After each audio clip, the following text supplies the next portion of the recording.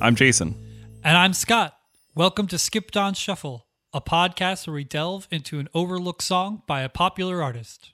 In today's episode, we're going to take a look at Simon & Garfunkel's You Don't Know Where Your Interest Lies, a B-side to a 1967 single. You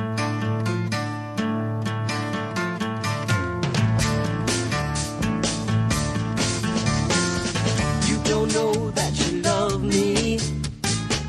You don't know, but I know that you do.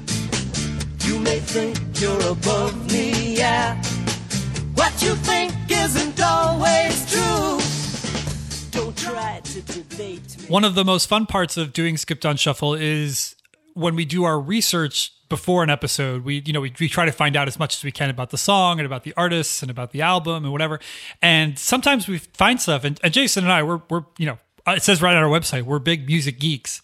And so you'd think we'd know a lot, but it's always fun when we get surprised. And this time we were surprised, both of us, to find how massively successful from an album standpoint, from like a sales standpoint, Simon and Garfunkel really were. And so we're going to touch on this later, but one of their albums was the best-selling album for 3 years straight. So the album came out, obviously an album comes out, it's the best-selling album of the year. It's like, oh, cool, that's fine. But for 2 years after that, that's crazy. In the early 70s, mind you, when there's a ton of people putting out like amazing stuff. Yeah, this is like one of the hotbeds of popular music, one of the time periods where it was so prolific, where, the music industry was so much different. It wasn't so much on like your commercial appeal in the sense of like, what do you look like and what do you sound like and do you have a lot of Instagram followers and all this stuff. It was just like, do you have good songs? Can you play a show? Like, that's what we're looking for. So the bar was so much lower for getting releases. So there was so much music being put out, and yet for 3 years straight, people were just buying the same album over and over again. That's how massive Simon and Garfunkel really were. And it's interesting because when I think of Simon and Garfunkel, I think of this very quiet, simple folk duo that writes these beautiful melodies and sings these really pretty songs and whatever. I just don't think of them in this way. So it was really surprising for me to learn all this stuff about the group as we were doing this research. And I guess the other thing you don't think about during this time, too, is these people aren't only putting out albums, they're also putting out singles. And that's what brings us to our song today, You Don't Know Where Your Interest Lies, which a lot of Simon & Garfunkel fans probably missed at some point because it was basically a B-side. And for Skipped on Shuffle, I don't think we've done too many non-album tracks. I think for Alice in Chains, we did one. And that might be the only one. Yeah, I think so. I think that's the only one. So it's fun to shed some light on songs where even if you're a Simon and Garfunkel fan and own all the albums, you might not have this one. So let's jump into the history of Simon and Garfunkel and get to today's song, You Don't Know Where Your Interest Lies. You should know that I'm womanly wise. Still you try to manipulate me. You don't know where your interest lies. No, you don't know where your interest lies. You don't begin to comprehend. You're just a game that I like to... So Paul Simon and Art Garfunkel grew up together in Queens, New York, attending the same schools. In 6th grade, they appear in an adaptation of Alice in Wonderland together and start performing in a doo-wop band and also as a duo. They were strongly inspired by the Everly Brothers and began to write songs together. They wrote and recorded one of their first songs, Hey Schoolgirl, and they were overheard by Sid Prosen, who owned an independent label called Big Records. Simon and Garfunkel were 15 at the time, and Prosen had to speak to their parents to get permission to sign them to the record company. Aww. They began to call themselves Tom and Jerry. Aw. That's a really bad name. Yeah, no, it's terrible. Prosen bribed an infamous DJ, Alan Freed, with a practice known as payola, which was basically you'd give the DJ money and he'd play your songs on the radio and people would hear them and you'd sell records. So he does this for Hey Schoolgirl to get it on the radio. The single went to number 49 on the Billboard charts, and Prosen booked them on American Bandstand, a popular television program at the time, which featured musical performers and dance acts. The duo would record a few more tracks, but without the same success as that first single. In 1958, Simon and Garfunkel graduated high school and decided to continue their educations, unsure of the path their musical careers would take. Even though they were still on the Big Records label, Simon recorded a solo track, True or False, under the name True Taylor. Also a terrible name. Yeah, they're really bad at this. This upset Garfunkel, and the two would record as solo artists while they continued their studies for the next few years. In 1963, the two of them would get back together with a focus primarily on folk music and would perform at open mics in Greenwich Village. A Columbia Records producer, Tom Wilson, saw them and eventually convinced the Columbia record label to sign them. Simon and Garfunkel, now refusing to use any other names, thank God, recorded and released their debut album, which was Wednesday, 3 a.m. in 1964. You're likely familiar with one of the band's most iconic tracks from this one, The Sound of Silence. Hello, darkness, my old friend. I've come to talk with you again. Because a vision softly creeping left its seeds while I was sleeping. And the vision that was planted in my brain still remains within the sound of silence. The album sold poorly, selling only a few thousand copies. Simon would leave for England to try his luck as a performer there, convincing Garfunkel to briefly join him out there, but the two would end up back in New York and studying once more. Simon would leave for England again, record a solo record called the Paul Simon Songbook, and continue to try to make it in the music business. Garfunkel continued to attend school, pursuing even a master's degree in math. As they continued on their own paths, The Sound of Silence was gaining traction on college radio and popular on radio stations in Boston and Florida. Wilson, who had originally gotten the band signed to Columbia Records, brought in studio musicians and overdubbed the track with a more rock feel and re-released the song as a single in 1965. So let's take a listen to that version. Still remains within the sound of silence. In restless dreams I walked alone, narrow streets of cobblestone, neath the halo of a street lamp. I turned my collar to the cold and damp. When my eyes... Simon was pissed upon hearing what had happened to the song, but The Sound of Silence had now become a chart topper in a matter of months. The record label wanted to capitalize on the momentum, and Simon and Garfunkel reunited. The duo quickly recorded and released Sounds of Silence in January 1966, consisting of many re-recorded tracks from Simon's debut album and a few new songs. That record has another classic track on it, I'm a Rock, so let's take a listen to that one. I am alone, gazing from my window to the streets below, on a freshly fallen silent shroud of snow. I am a rock, I am an island.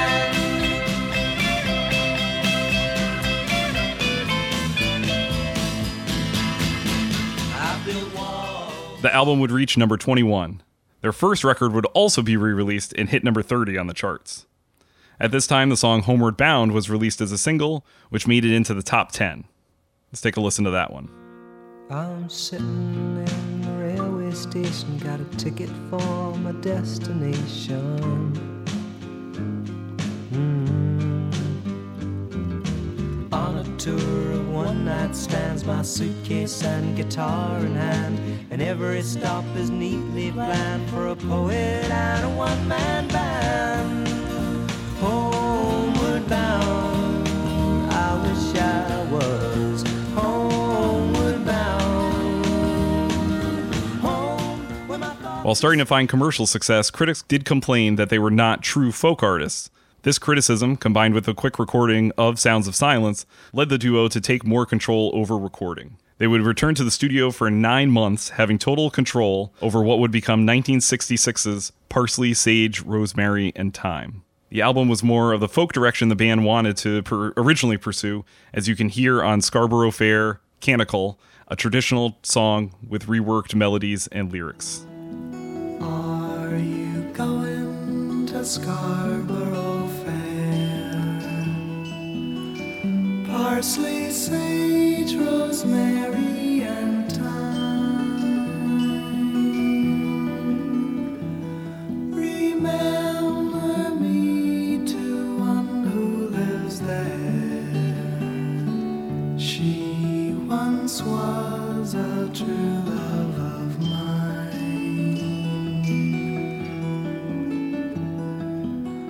Parsley, Sage, Rosemary, and Thyme would continue the rising wave of success for the duo, who supported the record with a long tour of colleges.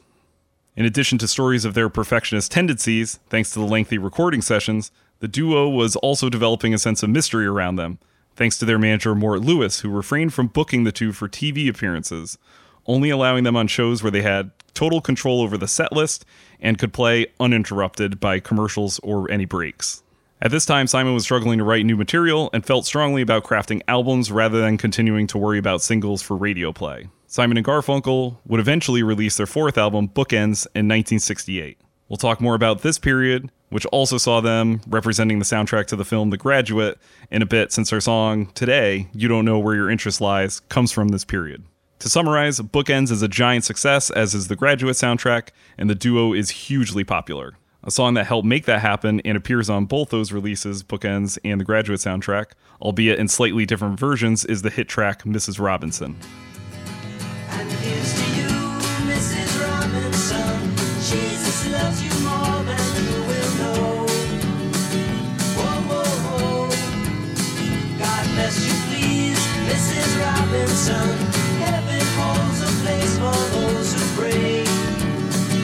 Hey, hey, hey. Hey, hey, hey. We'd like to know a little bit about you. The two got offers to do other soundtracks, which they turned down, and opportunities to act, which they take.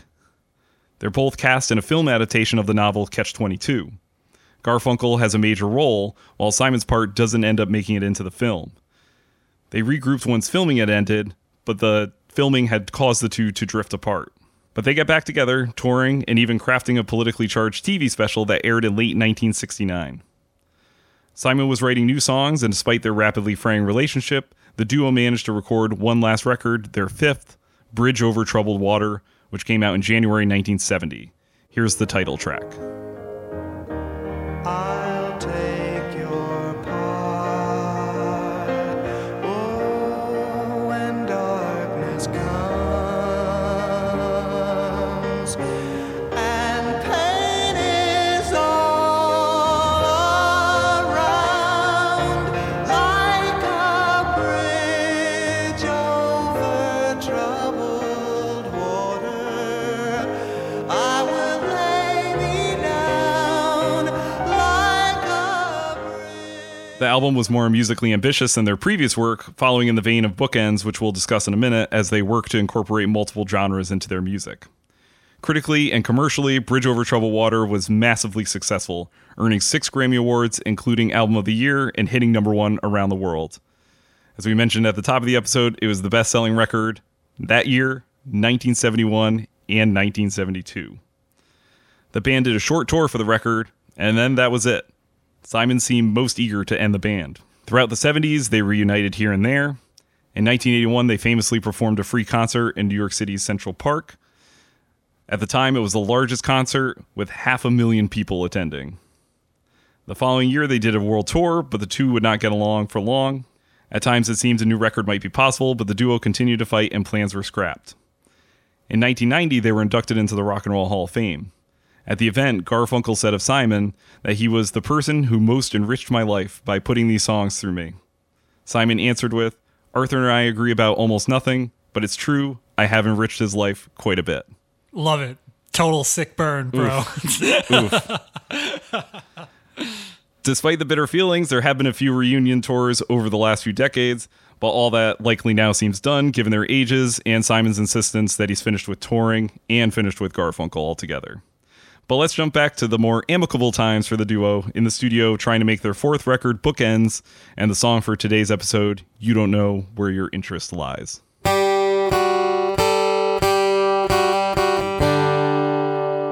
We hope you're enjoying this episode of Skipped on Shuffle. Right about now, in most podcasts, you'd be hearing an ad for something, but we are trying to keep Skipped on Shuffle ad-free, and the way we're going to be able to do that is through Patreon. Please visit our Patreon page at patreon.com/skippedonshuffle. Any donations go to support the costs associated with running this podcast. To play. You may think that my friend's alright, but I won't let friendship get in my way. No, I won't.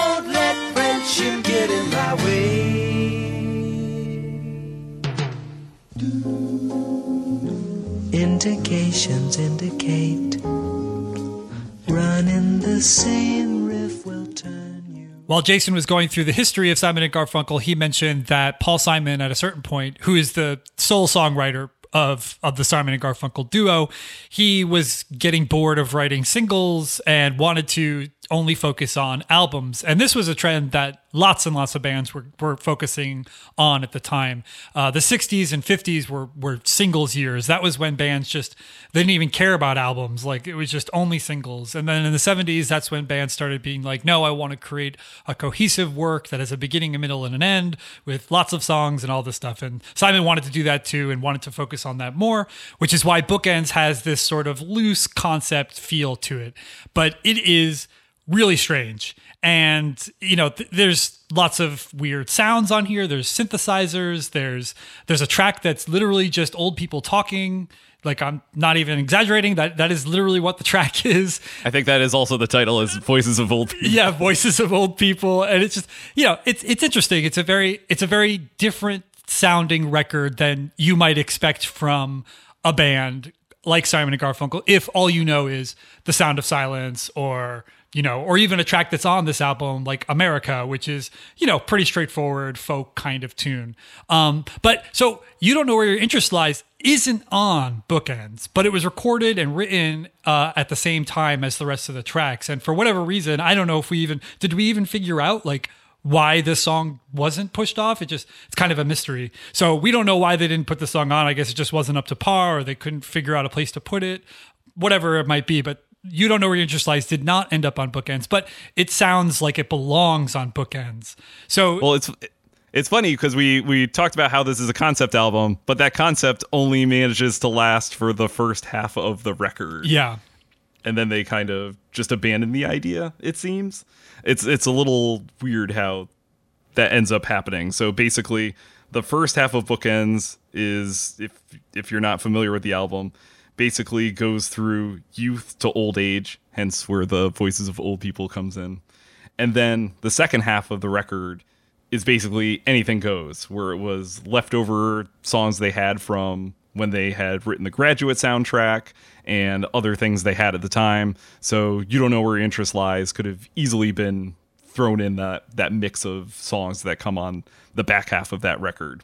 And then when they re-released Bookends in like special editions or whatever, they include this track as like bonus tracks and stuff, right? I think we found that at some point. Yep. So clearly it fits on the record as a whole. It just, the original pressings, the original release didn't include it, and, you know, for whatever reason why. But Simon and Garfunkel wasn't really known for that kind of thing. You know, there are a lot of, like, for example, with like the Beatles, Hey Jude was a non-album track as well, and that's one of the Beatles' most famous songs. It was only a B-side and whatever. And Simon and Garfunkel wasn't really known about that. Most of their biggest songs, Mrs. Robinson, America, I Am a Rock, all these huge songs are all on their proper records. So this song is kind of an outlier in their whole catalog, not just for Bookends, but their entire career. This is like a strange thing for them to have this song that exists kind of just in the air, not really grounded to any particular record. So yeah, this was a big shift for Simon and Garfunkel, and it's interesting because at the time too, Simon wants to do this concept album, but also doesn't have any songs and is struggling to even write anything. So it's funny to advocate for, hey, I want to do this idea, and it's like, okay, well, where are your songs? So at the time, he was suffering from writer's block. So Clive Davis, the super famous record executive, if you don't know who he is, just Google him and he'll have been attached or have done something to something you've heard or seen somewhere along the way. So he's the head of Columbia Records at the time, and he's basically trying to figure out, what is this band doing? Because I'm making a ton of money off them, but now they don't want to write singles anymore and claim to want to do this album. And the Bookend sessions lasted a really long time. So we're talking from 1966 to 1968 in fits and starts. So the thing that really gets the band motivated is Mike Nichols, who's a movie and theater director, was filming what would become the classic comedy The Graduate. The whole time he's filming, he's listening to nothing but Simon and Garfunkel, loves them and wants to use their songs for the film. So he goes and he asks Clive Davis, what can I do to get these songs? Basically, how much? And Paul Simon is super reluctant, concerned about his artistic integrity as a musician if he ends up selling his music for the film. But he ends up basically being convinced because they say, hey, look how much money you're going to make. All you got to do is hand over the song. But at least inspires him to write more things. So Simon writes 2 tracks, Punky's Dilemma and Overs, both of which also appear on Bookends in addition to the Graduate soundtrack. But Nichols was they might have been left off the soundtrack. I know there's a whole mix of songs in here. Some were written for the film but ended up on Bookends. Some they didn't want to use. But basically, Nichols was most taken by a song that was still a work in progress at the time and appears in a more complete version on Bookends, which is the super famous Mrs. Robinson. So it's interesting that this situation basically caused one of their, inspired Simon to write one of their biggest hits. Also at this time, Simon and Garfunkel, their contract with Columbia, the record label would cover all the costs of the sessions. So basically, the two of them spent a bunch of time dragging everything out, trying to perfect everything, using all kinds of additional instrumentation on tracks. So that's why you get weird stuff like, the synthesizer in there and all these different sounds, because basically the record label was like, well, we'll pay for everything, and they were like, oh, very interesting. Really? No, I think we should play a clip real quick. Because this might be surprising for people who maybe they're not the biggest Simon and Garfunkel fan, or they don't know that much about them. They know enough. I feel like most people know that Simon and Garfunkel are this quiet folk duo. But this is not the opening track of Bookends, but the second track of Bookends, called Save the Life of My Child. We're just going to play the first 30 seconds of this track, and so you can hear what we're talking about when we talk about like this weird sort of juxtaposition between this folk music sound and this overproduced synthesizer thing that they were doing at the time.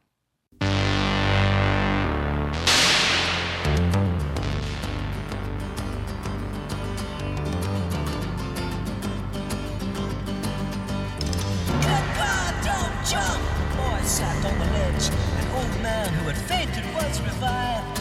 It's all right. And everyone agreed 'twould be a miracle indeed if the boy survived.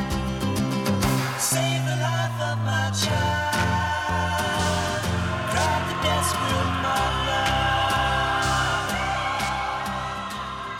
With the song like You Don't Know Where Your Interest Lies, the first thing that I thought when I first heard it, and I'll be totally honest, before we started working on this episode, I had never heard the song before. I am just like most Simon and Garfunkel fans who maybe have never heard of this song ever because it's not on any of their records. When I first heard this song and I read the lyrics, I said, what was Paul Simon thinking with this? Because this is not a very Paul Simon song. We're going to get into the lyrics, but this song is basically an arrogant, like, asshole guy basically talking about how this woman should love him even if she thinks that she shouldn't. It's almost like the folk cock rock. It's like if Nickelback wrote a folk song. I don't know if that makes any sense to anyone, but that's what I thought when I listened to the song and heard the lyrics. I was just like, what was Paul Simon thinking? And maybe that's why the song didn't end up on the record. Maybe he was embarrassed, but I don't know. But yeah, and even the sound, I mean, it still sounds like a Simon and Garfunkel track, but almost sounds like they're attempting to do like a British invasion sort of sound. And then also in the song, there's this totally out of the blue bridge where you, for a split second, are thinking, am I still even listening to the same track? So it might have been, I feel like, a variety of factors for, sitting there when you listen to the album, even though Bookends is a little all over the place. This might have been a little too far out attitude-wise, and maybe a little bit sound-wise. Yeah, but it's still a great song. Like, it's definitely good. Like, obviously, this is skipped on shuffle. We're not going to recommend you listen to a song that we don't think is good. This is a really good song. It's really well written. It is very sporadic, I guess, in that, like, you're talking about, the bridge just kind of comes out of nowhere and it becomes this like coffee shop jazz song out of nowhere. And that's really bizarre and whatever, but it's still really interesting. Like, this is the kind of song that it's full of surprises. You know, like the lyrics are surprising, the sound is surprising. From like a guitar playing standpoint, like there's a lot of interesting chord progressions in this song that switch and stuff. It's a very creative, interesting song. It's just that it might be one of those songs where it's too messy for its own good kind of thing, but it's still good. And so I don't want anyone to think, if anyone finishes this episode of Skipped on Shuffle and is like, God, those guys hated that song, you will be wrong. We do not hate this song. It's just so different that it's impossible not to talk about how different it is compared to the rest of what they've done in their entire history. Riff will turn you around. Obviously, you're going to blow it, but you don't know it.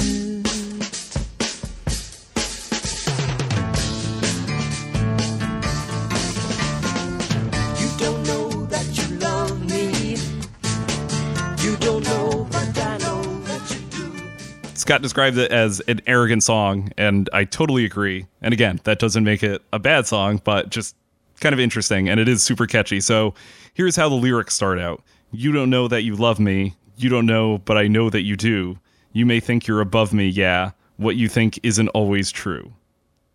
So again, telling someone, here's how you feel. Here's how you feel. And if you don't know that you feel this way, you're stupid.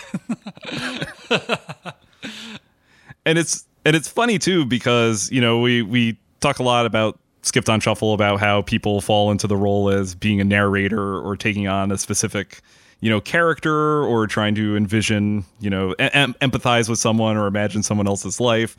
And I don't know, for me, for this song, I almost wonder if this is just Paul Simon speaking freely. Because, I mean, a lot of the time, and that's why, you know, in the history, I wanted to add in that quip he makes to Garfunkel at the Rock and Roll Hall of Fame thing, because he does have this kind of arrogant streak in him. And I almost feel like if this is just a little bit more honest Paul Simon, at least at the time, or at least in the context of his relationship with Garfunkel. Because it's not only him, you know, like Mike Nichols goes to him and is like, hey, I love your songs. And he's immediately just like, oh, that's film. That's trash. I don't want to sell my songs for that. I think he ends up, you know, getting into a conversation with Nichols. It's not only about the money, and he liked the script and, you know, liked him as a person. But I think it gives you some indication there's something there, especially to be, you know, in your mid-20s telling record execs like, hey, I'm only going to make albums about the ideas that I want to make. And you're going to pay for everything, and you're gonna let me, you know, take as much time as I want, and, you know, I'm on the same level as, like, you know, the Beatles and Bob Dylan and everyone, and you need to, like, recognize that. And I feel like that's kind of what we get in the song. Yeah, it's like Paul Simon's id just like going out of control. Which you know is an interesting thing, especially because, like you mentioned, the relationship between Simon and Garfunkel, the people.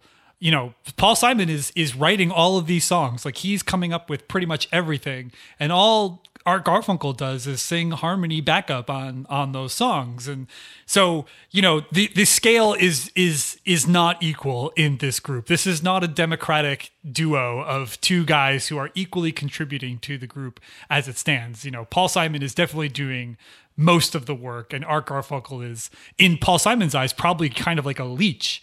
And that's why he makes this quip on the Rock and Roll Hall of Fame stage. That's why he doesn't want to work with him that much and all this stuff. And that's why his solo output has been so much more prolific than his Simon and Garfunkel output. So, you know. And it's interesting because even from the lyrics, we're, I think, made to feel that it's Paul Simon speaking to a woman who, you know, wants to be romantic. He thinks wants to be romantically involved with him.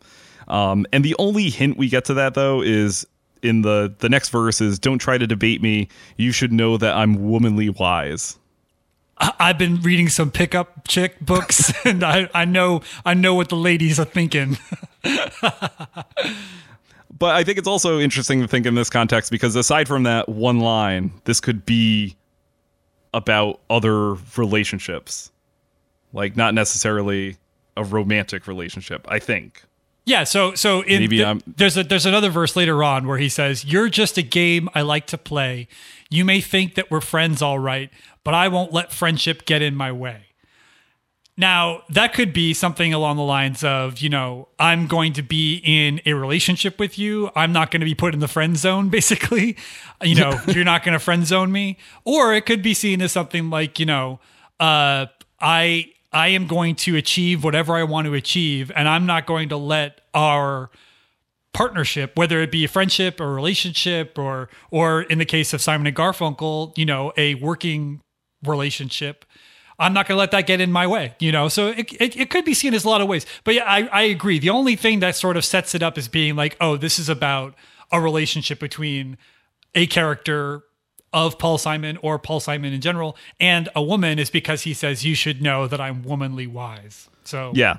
And I mean, you don't know that you love me as well, but it's, friendships have love, other relationships have love. And it could also be, like saying to the record label, like, hey, who loves you, baby? Kind of, I'm probably like going way off the I just imagine way off the road here, but young Paul Simon walking into a record studio, it's with his Ray-Bans on, looking like Tom Cruise from Risky Business, being like, "Hey, baby, you love me." With Art Garfunkel waiting outside, like. Yeah, no, it's an interesting song. You don't know where your interest lies. It's an interesting song in the Simon and Garfunkel catalog. And I think it's cool because this is the type of song that Simon and Garfunkel fans who maybe haven't heard it are going to be very surprised to hear, because they're going to be like, wow, like this sounds like a classic Simon and Garfunkel song, but it's so different than what I'm expecting. And for people who aren't big Simon and Garfunkel fans, they're going to hear this and they're going to be like, wow, this is interesting in that it's something that I expect from Simon and Garfunkel, but with a twist that makes it feel like it's not quite Simon and Garfunkel. So it's just such an anomaly in this whole career. It's like if you buy an essential, or not essential, but like a greatest hits collection from Simon and Garfunkel, it's pretty cohesive. Like it's pretty much like, oh, folk track with a little bit of instrumentation, beautiful harmonies, like songs about America, songs about, how I love you and how we're going to make it through this and all this stuff. And then there's this one. It's just kind of like there, And then the last part we should talk about with the song is the bridge, which is, we spent so much time talking about how the verse and whatever chorus, if there is one, they seem to pretty much be one and the same. This bridge kind of comes out of nowhere and turns into, as we mentioned, this kind of jazzy lounge kind of feel to it. But I think it's interesting because in the context of what we've been saying, if this is Paul Simon's arrogance run amok, this is him kind of taking a step back and might be his conscience kind of stepping in. So the lyrics of the bridge are: indications indicate running the same riff will turn you around. Obviously, you're going to blow it, but you don't know it. So it's interesting that despite all the arrogance we get throughout the song, there's some recognition of you're just doing the same things that you've always been doing that have pushed people away, and this isn't going to work for you. But then it just hops right back into the verse.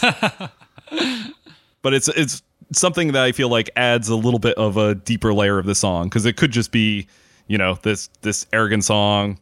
You don't know that you love me, but I do. But with that little bridge in there, I feel like gives it a little bit of a deeper twist that Paul Simon as a writer, and again, whether he's, taking on a persona or writing as himself, adds some depth to whoever the narrator or character of the song is. And even that's kind of interesting to just sort of switch voices in the middle there. Or maybe Garfunkel was supposed to do more and sing that part. But yeah, I think, the best way to sum this up is somehow it still makes sense as a Simon and Garfunkel song, but it's also a bit of an outlier. You think you're above me, yeah.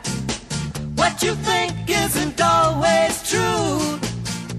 And you don't know where your interest lies. You don't know where your interest lies. You don't know where your interest lies. You don't know where your interest lies.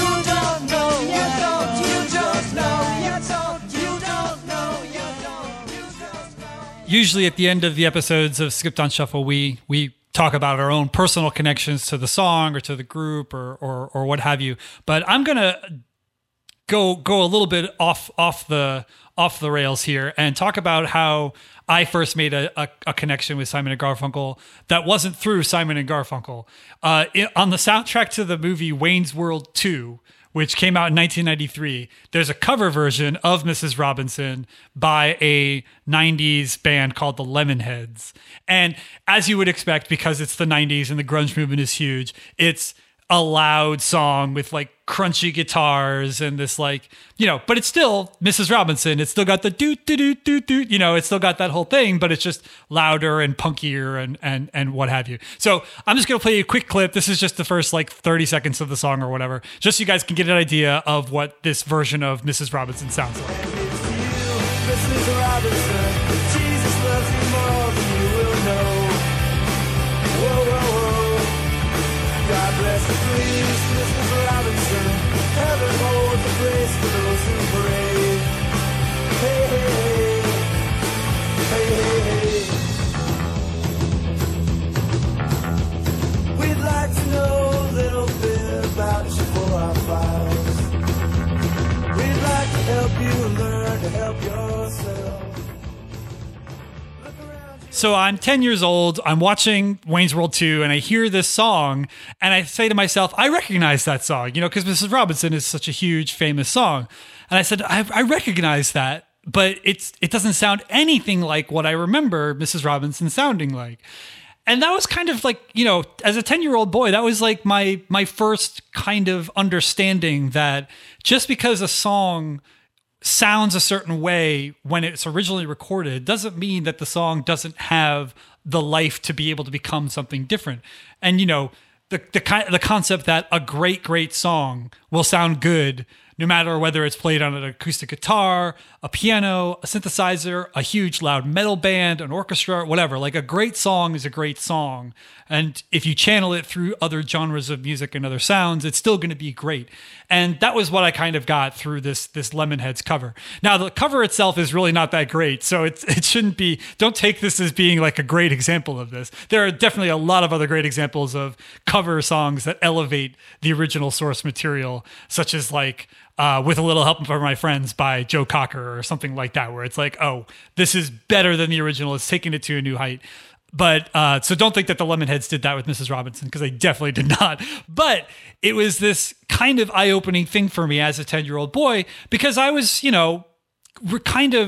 I was so neck deep in the 90s rock sound that I couldn't really understand older music because it didn't sound like what I was listening to at the time. So this was kind of like my first eye-opening thing of being like, oh, just because a song was recorded, 20, 25 years ago and sounds different than what I'm listening to on the radio doesn't mean that it's not also a great song. So my first introduction to like what Simon and Garfunkel is and what they do was kind of through this cover song. And I'm sure there are a lot of people listening who have had similar things where they've heard a cover song and said, wow, that's really good. And then they investigated, discovered it was a cover, and then started listening to the original artist a little bit more than maybe they would. But that's what happened for me with Simon and Garfunkel. So I figured I would mention that as being like my direct connection to the group. When I think of Simon and Garfunkel, I always think of the song The Leaves That Are Green, which is kind of an early one. Paul Simon did a version on his solo album that we had talked about earlier in the episode, his debut record. And I connect with the song so much because when early on in my relationship with my wife, when we went out on kind of what was our first date, I talked about this a little bit in the Leonard Cohen episode because that's when I also discovered Leonard Cohen. But we were out and about shopping and we're in a store and Leaves That Are Green started to play. And it was one of those moments where it's a song about how life is moving on and changing. Some of the lyrics are, I was 21 years when I wrote the song. I'm 22 now, but I won't be for long. Time hurries on and leaves that are green turn to brown. So basic concept, but there was something weird about standing there in the moment embarking, on this new relationship and realizing how much of my life is changing. And here's like a song about change, and also feeling like it's just music playing in a store. So I'm probably the only one who kind of like even notices that it's this song that's playing at the time. And I don't know, it's just a strange experience to realize how much your life is shifting in the moment, and hearing a song that so like perfectly reflects that. It was just one of those, perfect unions of everything. Every time I hear Simon and Garfunkel, I'm always just like, where's my Leaves That Are Green? Because that's like one of my favorites. And I love all the other stuff too. And I feel like maybe it's that moment, but I also just think in general, I kind of just have nostalgia for Simon and Garfunkel. My parents had, all the original records and stuff. So it was something that I had heard quite frequently. Hence, I was somebody who could recognize Leaves That Are Green, which, your average casual fan might not recognize. You'd probably hear it and be like, oh, this sounds like a Paul Simon song. But it's something that I just feel like they've kind of always been around and I've been listening to. So it's always, and maybe it's just folk music in general, but it's always one of those just really comforting to hear Paul Simon and Art Garfunkel for me. So anytime I just kind of want to like chill and be peaceful, I put this on. Although I don't usually put on You Don't Know Where Your Interest Lies. Usually that doesn't I don't know if that down. fits in with the playlist. But this is like such a great band with all kinds of different stuff, and I feel like sometimes they get overlooked, and we talked about this at the beginning of the episode with, you forget just like how huge this band was and how they still continue to be huge, and these songs continue to have a life beyond them. And this, whether it's the Lemonheads doing, this cover of Mrs. Robinson, it's just interesting that how long these songs have endured for and continue to still be enjoyable for people, even, my age, coming, decades after their career had ended, discovering, their music and still listening to it and still enjoying it.